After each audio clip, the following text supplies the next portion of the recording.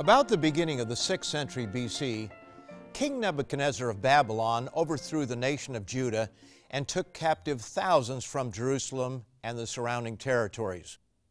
Virtually all of these captives remain nameless to us today, but among them, 4 young Jews stood above the crowd. And we know them by name to this very day, some 2,600 years later. Who would have guessed that each one, no doubt no more than a teenager at the time, would go on to hold a high position in the government of one of the greatest empires of the time? One of them would eventually be placed over the whole province of Babylon. And years later, when the Medes and Persians overthrew Babylon, this man was again promoted to high position under Darius and Cyrus. How could captive slaves come to such great prominence? What was it that made these young men stand out? What did they have that so few have today? And what separated them from everyone around them? Tyrants can be named in great abundance, and weak individuals in leadership position are easily found. But where do we find strong yet benevolent men and women with leadership capacity? Have you noticed that when people go into government, whether they are rich or poor going in, they all seem to come out financially very well off? Instead of serving the public, too many public servants end up being served by the public.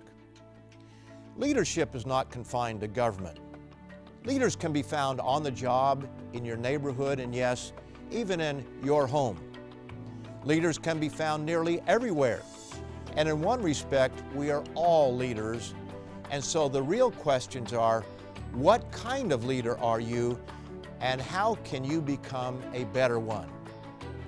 On today's program, I'm going to explain what these 4 young Jewish captives had that you need to have if you want to be a truly successful leader. We'll look at 3 character traits they possessed that you too can have and must have if you truly desire to stand above the crowd. Stay tuned.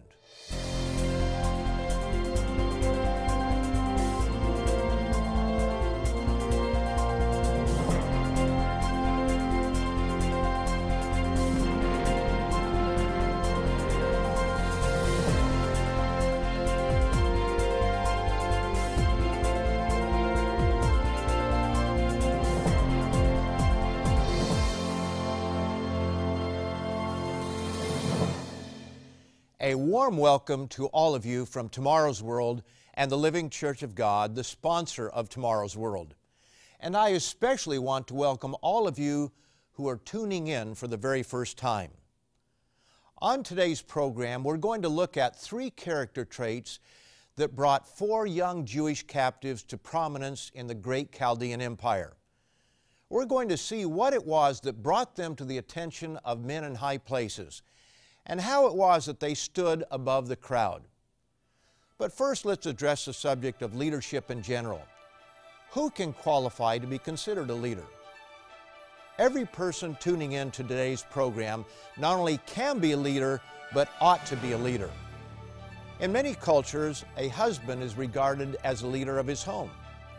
Certainly, parents are responsible for leading and directing their children, and this incredibly important role as parent should never be minimized.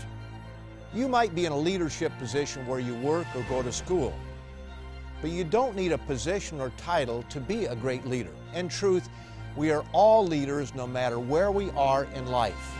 And even in death, we can lead by setting an example of dignity and courage, because to a great extent, leadership involves the example we set for others. For a number of years, I was a director at a summer camp for teens. And in the orientation given to the staff prior to the beginning of camp, I would tell the incoming staff that every one of them would be an example to the campers. The only question would be, what kind of example? Would it be an example that others should follow? Or would it be a poor example that encourages campers to do the wrong things? Would campers want to buy into the better way of life that we were teaching them?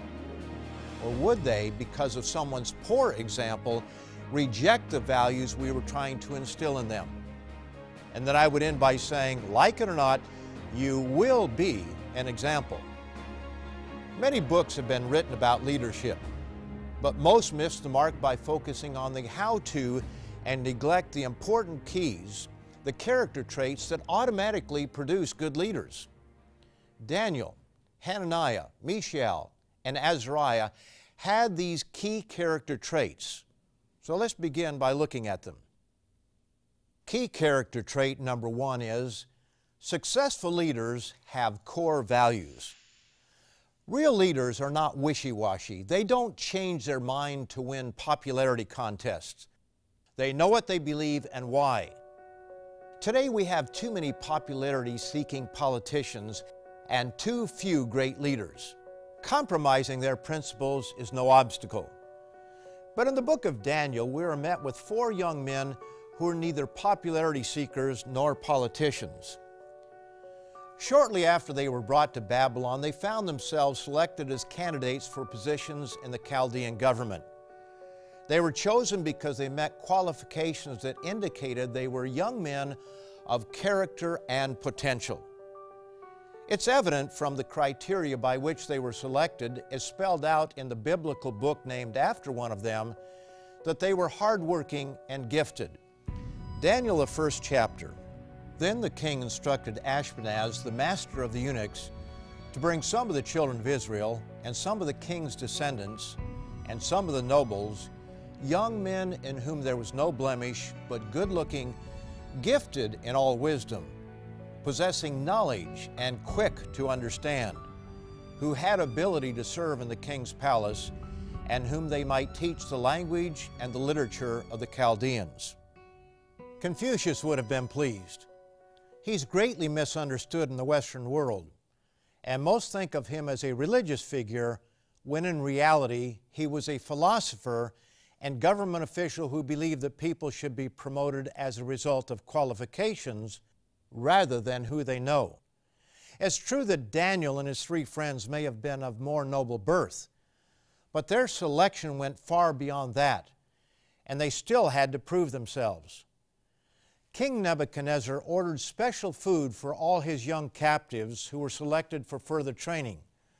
But these royal dainties violated certain food restrictions these young men held.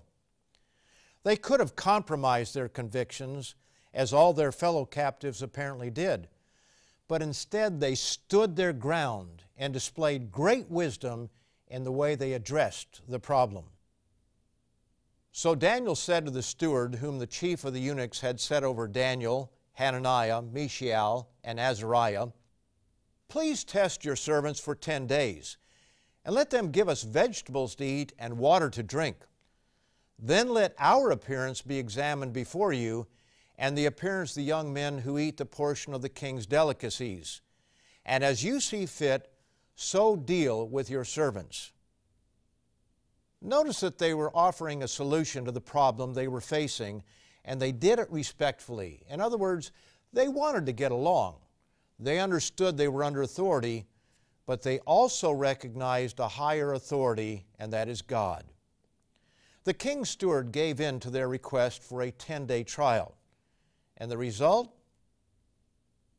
And at the end of 10 days, their features appeared better and fatter in flesh than all the young men who ate the portion of the king's delicacies. Thus the steward took away their portion of delicacies and the wine that they were to drink, and gave them vegetables.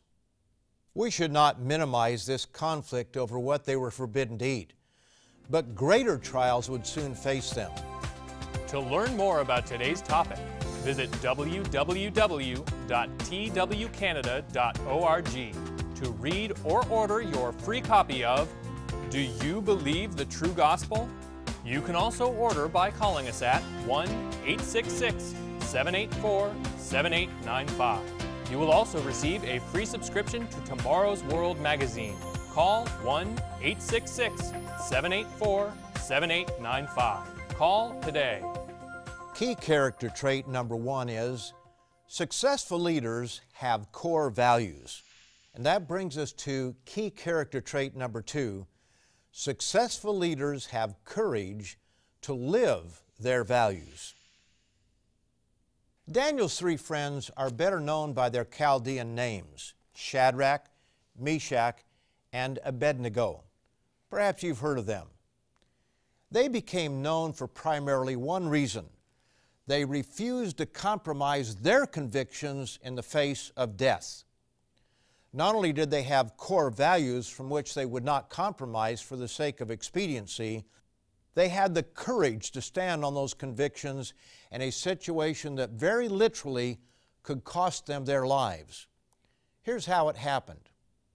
In the course of time, Nebuchadnezzar made a great image some 30 meters tall, set it up in a suitable location, and called all government officials throughout his empire to come to its dedication. Shadrach, Meshach, and Abednego were among them. The third chapter of Daniel describes the scene. Then a herald cried aloud, "To you it is commanded, O peoples, nations, and languages, that at the time you hear the sound of the horn, flute, harp, lyre, and psaltery, in symphony with all kinds of music, you shall fall down and worship the gold image that King Nebuchadnezzar has set up. And whoever does not fall down and worship shall be cast immediately into the midst of a burning fiery furnace." This presented a serious problem. Shadrach, Meshach, and Abednego were deeply devoted to the God of all creation as found in the Bible. And what they were told to do contradicted one of God's commands. The second of the 10 commandments given by God instructs us, "You shall not make for yourself a carved image, any likeness of anything that is in heaven above, or that is in the earth beneath, or that is in the water under the earth. You shall not bow down to them, nor serve them." Here was their choice: defy the king's command and risk being thrown into a red-hot furnace, a sure death, or compromise with God's command, follow the crowd, and bow down before the idol. Would they choose to compromise and live, or would they defy the king's command and die if they were reported? Would they obey the king they could see, or the God they had never seen? Who could blame them if they rationalized that it was okay to disobey God because their life was on the line? Now let's be honest with ourselves. Most people will choose life over conviction and obedience to an unseen God. How about you? Do you consider it stupid or foolish to put your life on the line over what most people consider to be a minor issue or even a superstition? Shadrach, Meshach, and Abednego chose obedience to God over life when they refused to bow down to the lifeless golden idol, and true to form, some jealous officials took note of it and reported them to the king. Consider what it must have been like for them when they were escorted before the furious monarch. Nebuchadnezzar was an absolute ruler who held the power of death over his subjects. All he had to do was speak the word, and it was done. There was no need for a judge or jury. He was the judge, the jury, and the executioner. Incensed and angry, Nebuchadnezzar explained the choice before them. "Now, if you are ready at the time you hear the sound of the horn, flute, harp, lyre, and psaltery, in symphony with all kinds of music, and you fall down and worship the image which I have made, good. But if you do not worship, you shall be cast immediately into the midst of a burning fiery furnace. And who is the God who will deliver you from my hands?" How many people down through history have caved when given such a choice? We don't know, and the reason we don't know is because cowards and compromisers are quickly forgotten. We know about Shadrach, Meshach, and Abednego because they were not cowards. They didn't cave under pressure. They displayed rare courage and refused to compromise with their core beliefs. Note their quick response to the man who would, without a doubt, sentence them to a horrific death. Daniel, the 3rd chapter, beginning in verse 16. Shadrach, Meshach, and Abednego answered and said to the king, "O Nebuchadnezzar, we have no need to answer you in this matter. If that is the case, our God whom we serve is able to deliver us from the burning fiery furnace, and He will deliver us from your hand, O King. But if not, let it be known to you, O King, that we do not serve your gods, nor will we worship the gold image which you have set up. It's important to note that these men were not stirring up a riot or insurrection against the king. The Bible nowhere encourages people to rise up against their rulers. On the contrary, we are commanded in the Bible to respect those who rule over us. The Bible is abundantly clear on this point and warns against undermining those in authority. Proverbs 24, beginning in verse 21, tells us the following: "My son, fear the Lord and the king. Do not associate with those given to change, for their calamity will rise suddenly, and who knows the ruin those two," meaning God and the king, "can bring." Our first two keys to successful leadership are: successful leaders have core values. And number two, successful leaders have courage to live their values. But true success needs a third critically important key, and that is that successful leaders have truth and love. Many men and women who are perceived to be great leaders fail this test. Yes, they are considered great and have been enshrined in our history books, but were they truly great? Or were they merely memorable? What lasting good did they do for mankind? What was their legacy? Were they more interested in making the lives of their people better? Or were they more interested in their own egos and how great they would be? Consider the following list: Alexander the Great, Adolf Hitler, Benito Mussolini, Napoleon Bonaparte, and the list could go on. These brought temporary glory and pride to their nations, but at what cost? How many young men didn't survive long enough to get married, experience the joy of fatherhood, and bounce grandchildren on their knees? Consider the pain of parents bereaved of their sons, wives turned into grieving widows, and children growing up without a father. Consider the havoc their armies brought upon their enemies. Can we forget the Japanese occupation of China or the rape of Nanking? Where was the love in it all? To learn more about today's topic, visit www.twcanada.org to read or order your free copy of Do You Believe the True Gospel? You can also order by calling us at 1-866-784-7895. You will also receive a free subscription to Tomorrow's World magazine. Call 1-866-784-7895. Call today. Jesus Christ came to teach a better way. He taught us to love even our enemies. Here's what He instructs His followers: "But I say to you who hear, love your enemies, do good to those who hate you, bless those who curse you, and pray for those who spitefully use you." Now that is something you'll not likely find in a book on leadership. But what good are you to the world unless you lead for the benefit of others? When a parent is a good role model to his or her child, that's successful leadership. When he or she is a poor role model, that's failed leadership. Doesn't it make sense that leaders should lead for the good of those being led? Most of man's history has been a chronicle of failed leaders, but we're so deceived we don't always recognize that. For sure there have been exceptions, but the overall thread of history is not a pretty one. The gospel that Jesus Christ brought to the world was a message about a coming kingdom, not up in heaven, but here on this earth. He is even now in the process of training leaders for that kingdom.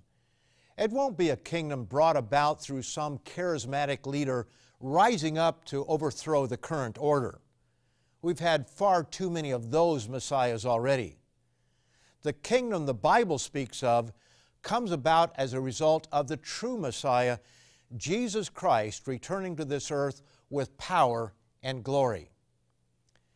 It's not unusual for someone to want to know what reward is in store for him for his labors.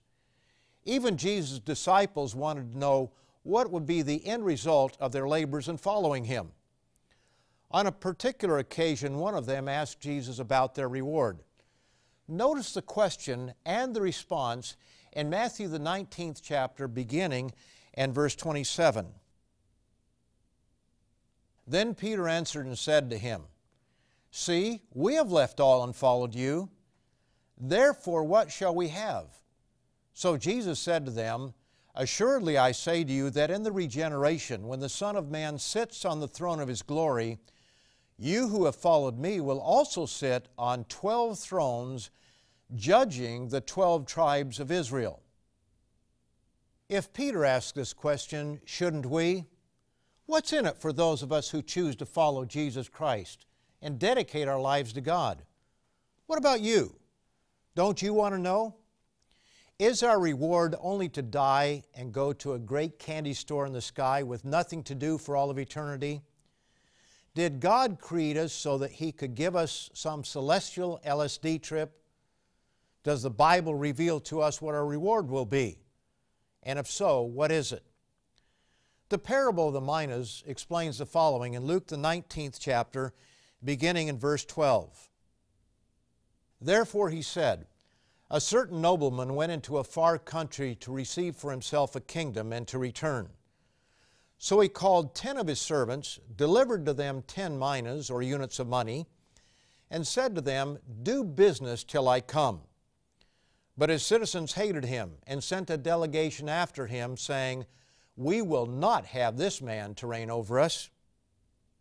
The nobleman is Jesus Christ, and the far country is heaven, where He has been since His resurrection from the dead. His servants are His followers, and the citizens are the world as a whole, which has rejected Him and His message. Now let's look further.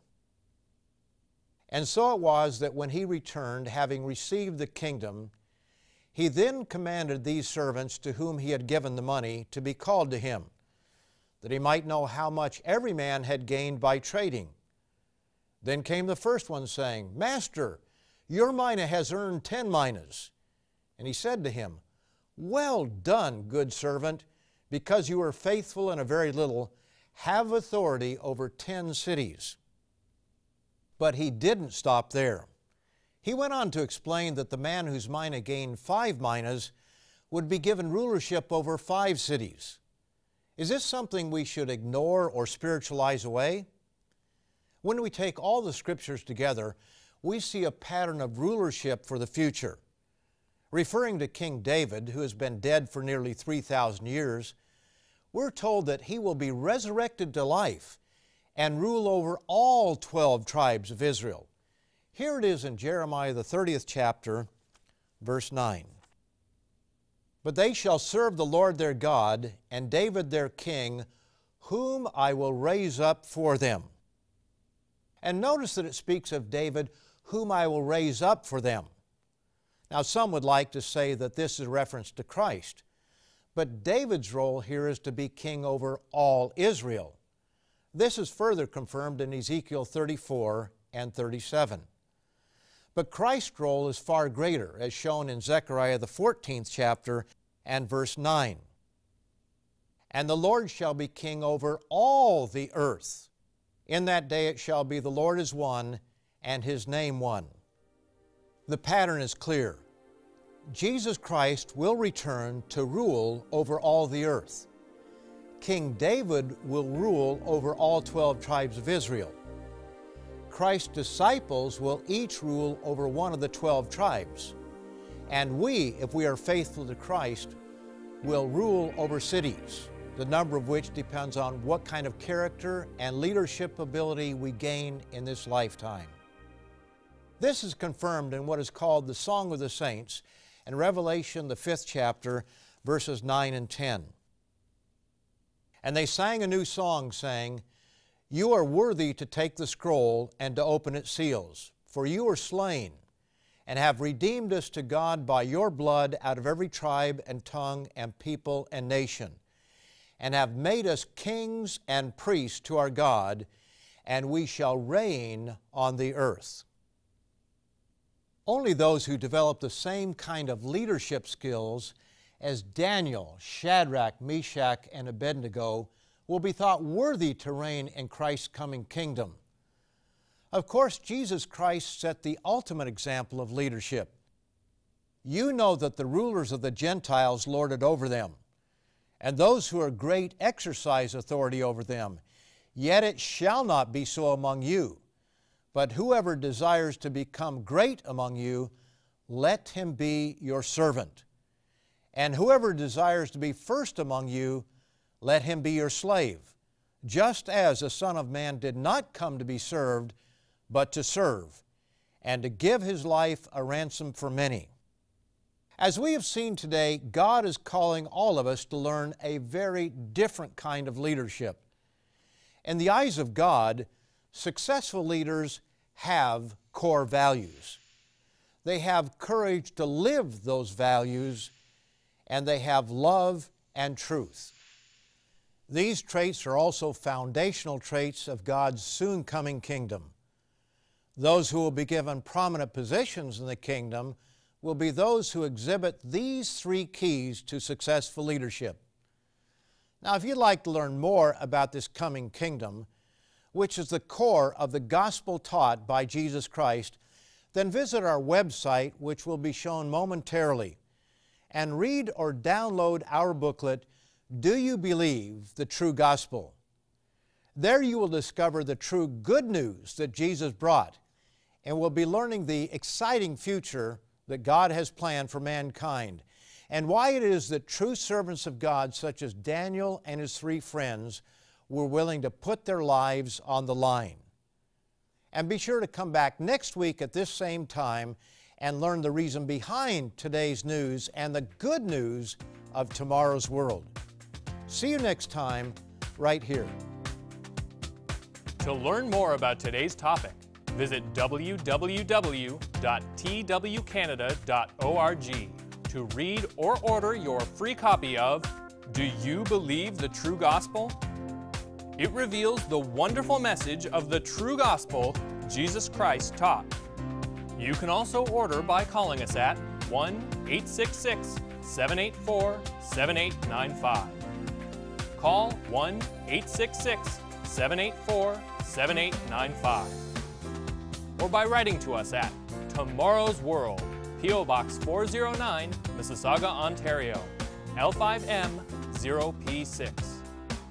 You will also receive a free subscription to Tomorrow's World magazine, revealing God's principles for living an abundant and happy life while providing insight into current and future events.